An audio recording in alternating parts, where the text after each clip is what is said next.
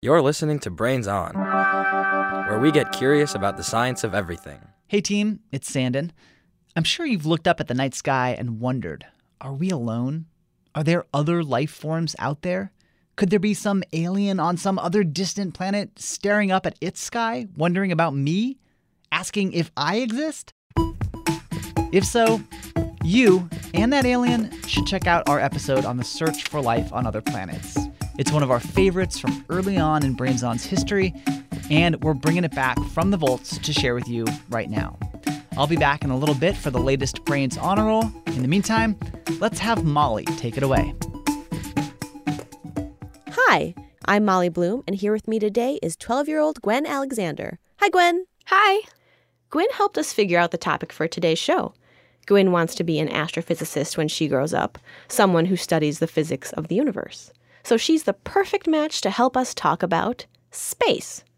Think about how many stars you can see when you stare into space. Remember, that's just a tiny fraction of what's out there. There's so much to talk about when it comes to space, we couldn't come up with a question. So we asked Gwen to. Is there life on other planets? This question has captured the imagination of many writers over time. They've imagined what these life forms would look like, where they would come from. Would they come in peace or in violence? I spoke with an 11-year-old science fiction writer named Jasper Nordin. We asked him to write a piece inspired by this very question. I Am the Universe by Jasper Nordin. Aliens are awesome. Some are so huge, 50,000 beings could fit on their pinky fingertips. Some are so tiny that several trillion of them could live on a head of a pin. There is a theory, however, that the universe itself is a massive alien. The stars and planets are merely pores on its skin. In fact, every species there is might be a separate universe. Near Pluto, 2082. The space shuttle landed on the newly discovered moon of the moon of the moon of Pluto. It was a barren place, mostly just rock and mountains and a few cacti and other plants. I kept walking forward, the rest of the exploration squad ahead of me.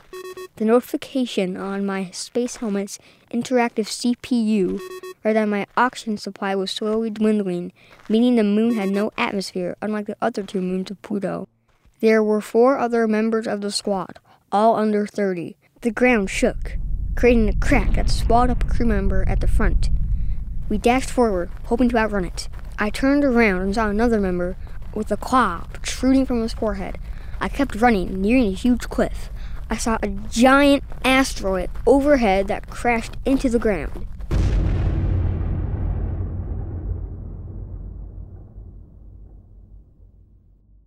I awoke under a pile of rock. I pushed the top off and fell down a small hill of rock on the surface.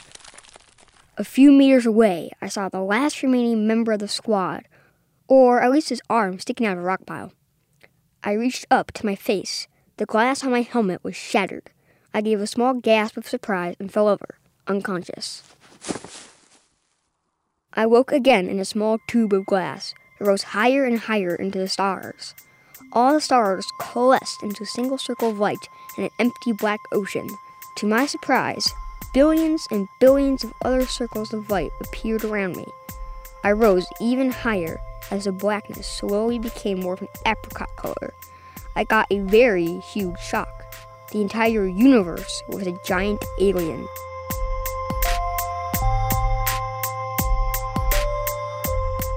That was just the beginning of I Am the Universe by Jasper Nordin. You can read the rest of his story at our website, brainson.org. I sat down with Jasper to talk about the first time he wrote a story. Around when I was 7 or 8, I wrote a book about this family of secret agents. What was it called? The Secret Agent Family. Nice. And when you write stories, do you plan them out ahead of time, or do you just kind of start writing and see what happens? I make up a beginning, a few characters, and an ending. I just squeeze in the middle as I go along. So you come up with the ending before you really start writing it? Yeah. I try to make it as epic as possible. So I put in a few explosions if I can. And, yeah. I try not to make them too emotional because, I don't like emotional stuff that much.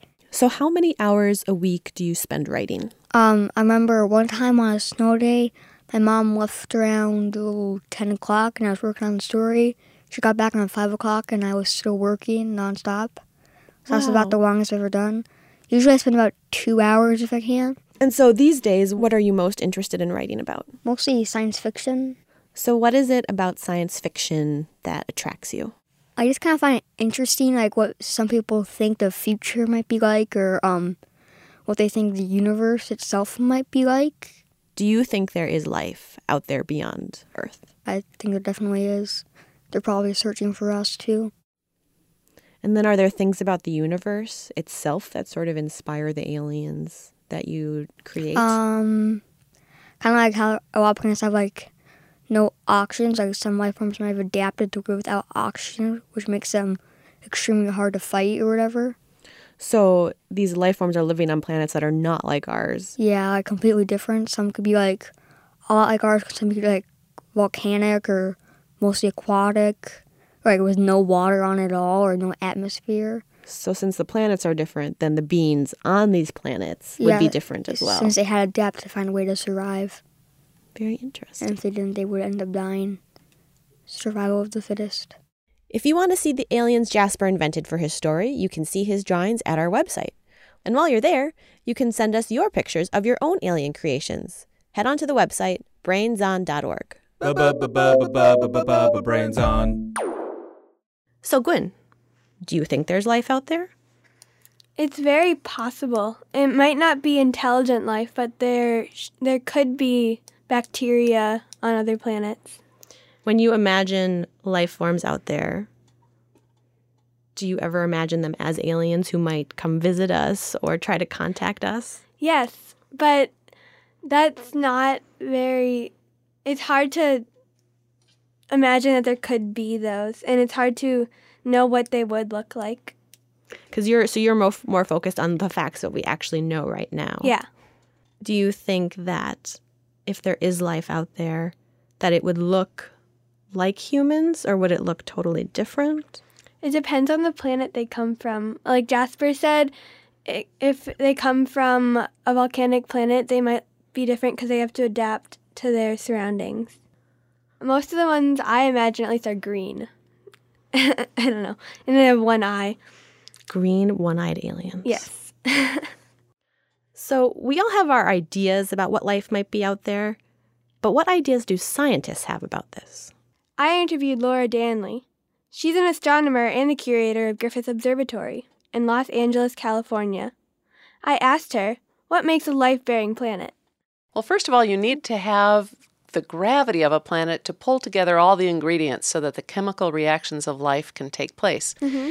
And the second thing that we think is really essential is that you need to have liquid water.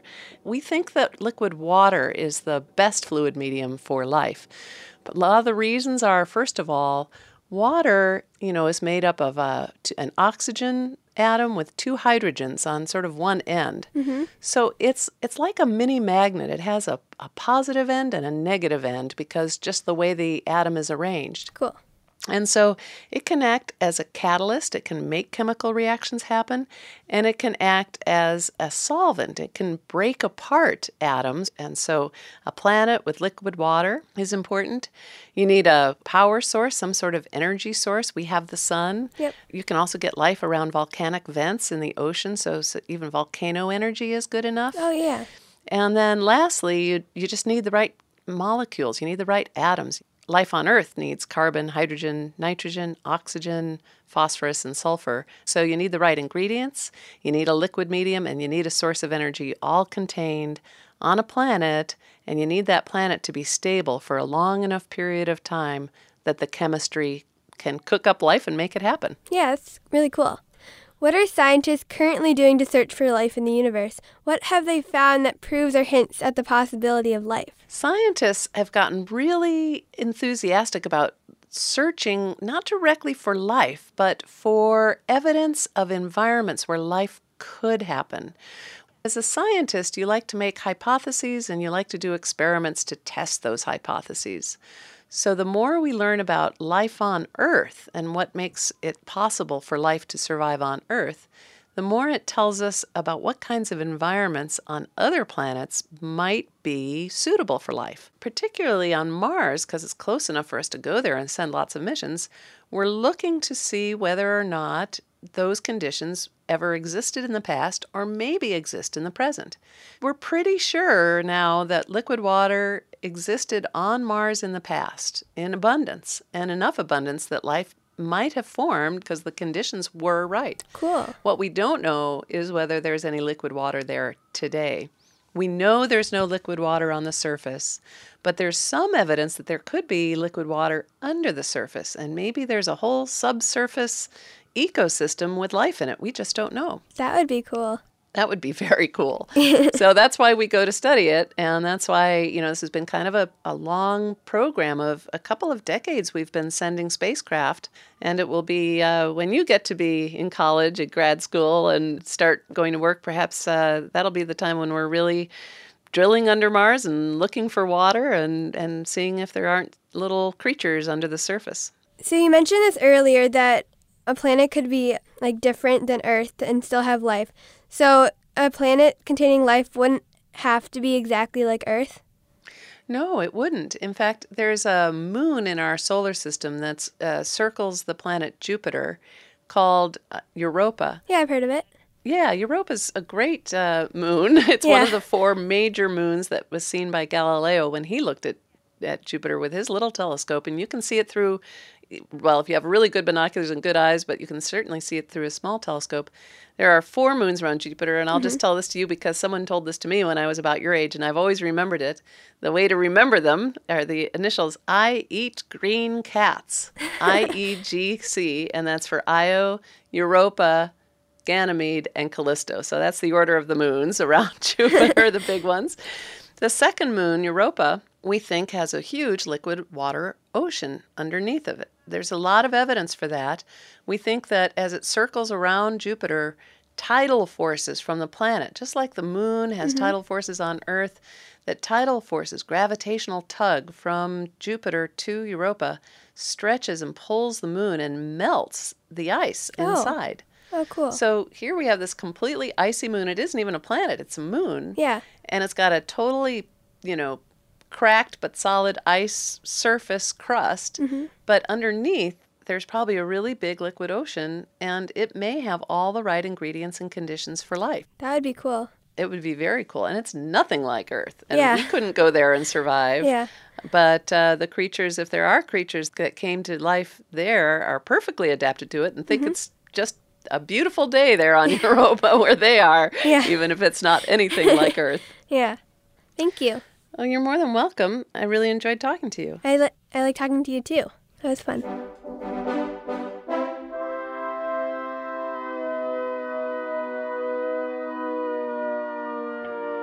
EUROPA, EUROPA, hey! Europa with your secrets locked away. Will you be a place that we can visit someday? EUROPA, EUROPA, hey! Maybe we should scan this icy moon for signs of life I hope we get to soon.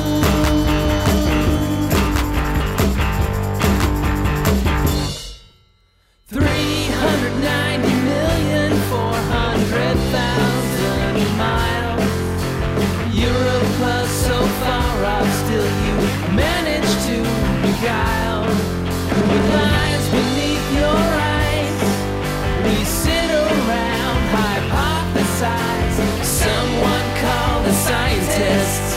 Hey, scientists! EUROPA, EUROPA, hey! Europa with your secrets locked away. Will you be a place that we can visit someday? EUROPA, EUROPA, hey! Maybe we should scan this icy moon for signs of life I hope we get to soon.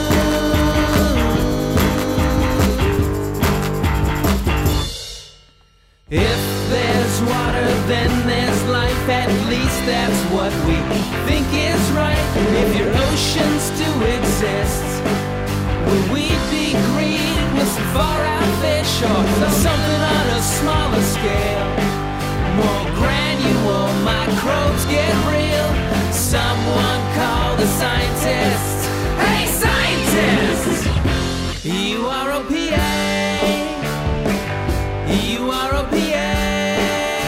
Hey, Europa with the secrets locked away. Will you be a place that we can visit someday? WAAAAY.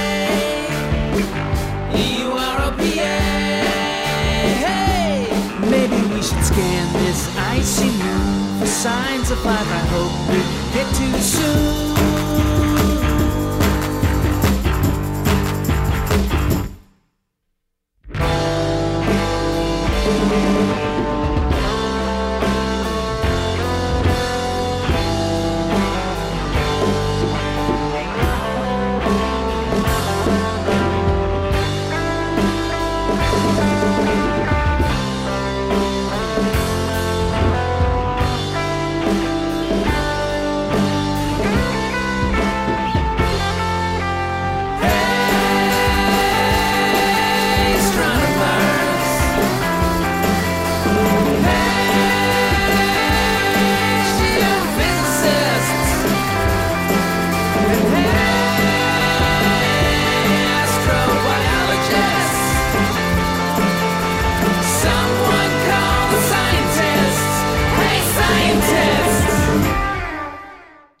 That song, man, so good.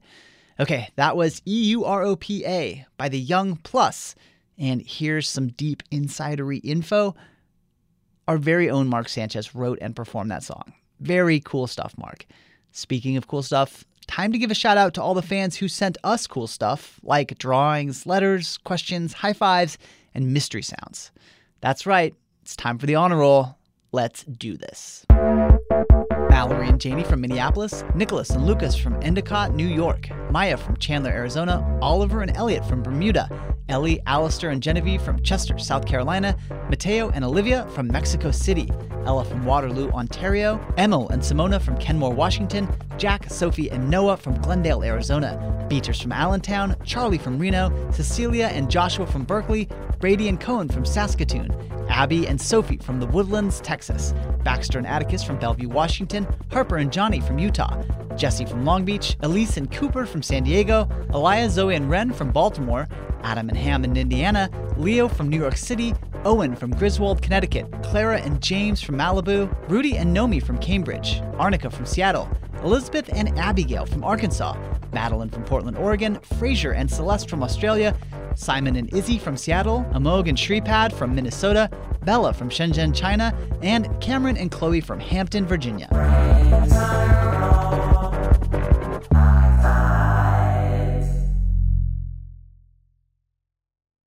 Do you have questions for us, or a drawing, or a mystery sound? Send them to brainson@mpr.org. That's M as in Minnesota, by the way. Oh, and we've been having a lot of fun on Twitter and Instagram lately, so feel free to follow us there. We're at brains_on. Thanks. Now, back to Molly and Kate and the search for life on other planets. You're listening to Brains On. Today we're talking about the search for life in the universe. Now that your ears are warmed up, it's time for the mystery sound. Mystery sound. Here it is.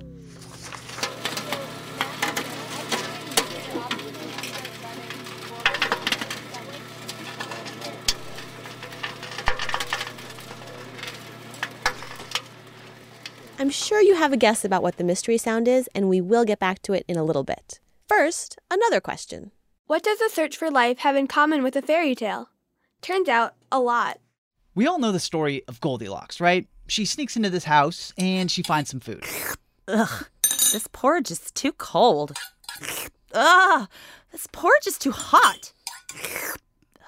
This porridge is just right. She apparently really likes porridge. Anyway, of course, after eating all the porridge, Goldilocks gets tired and she wants to take a nap. This bed is too hard. Oh, this bed is too soft.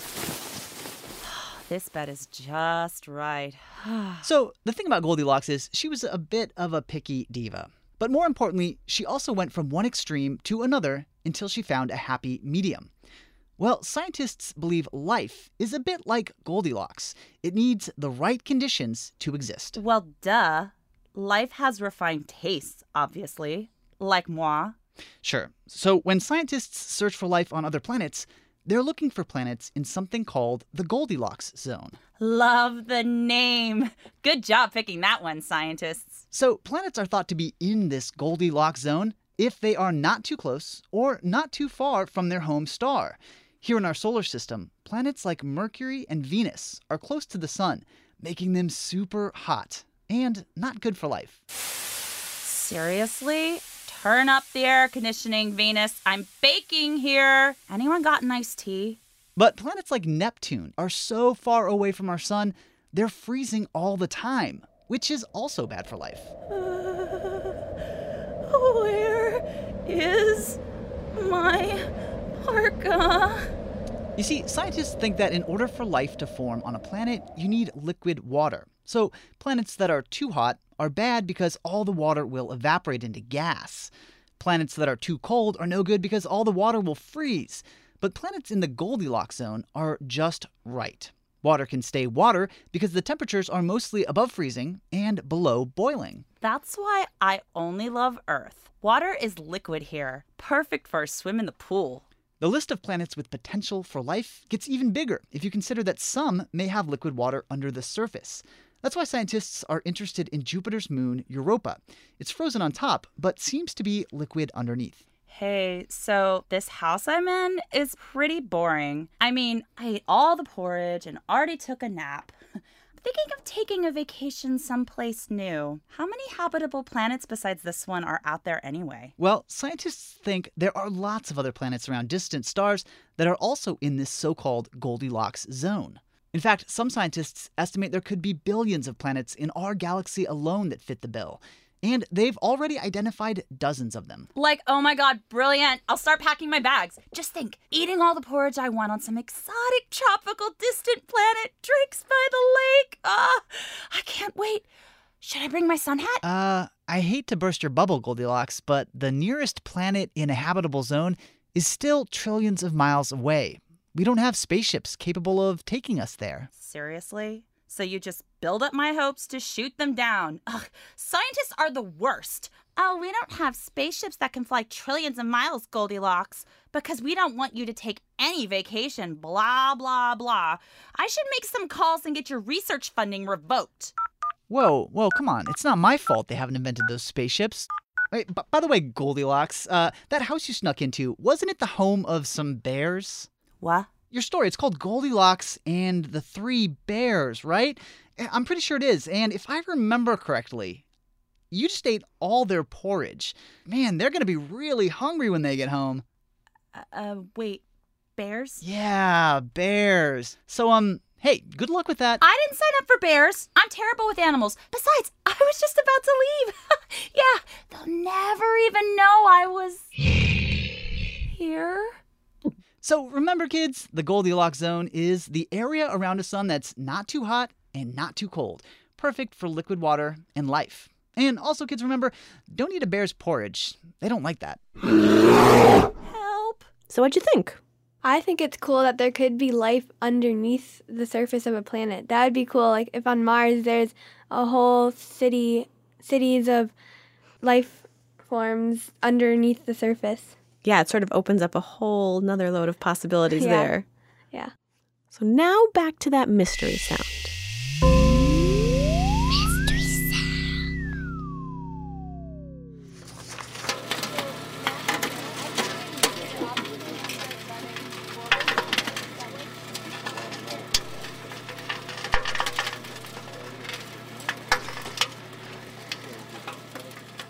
To me, that sounds like a space can opener.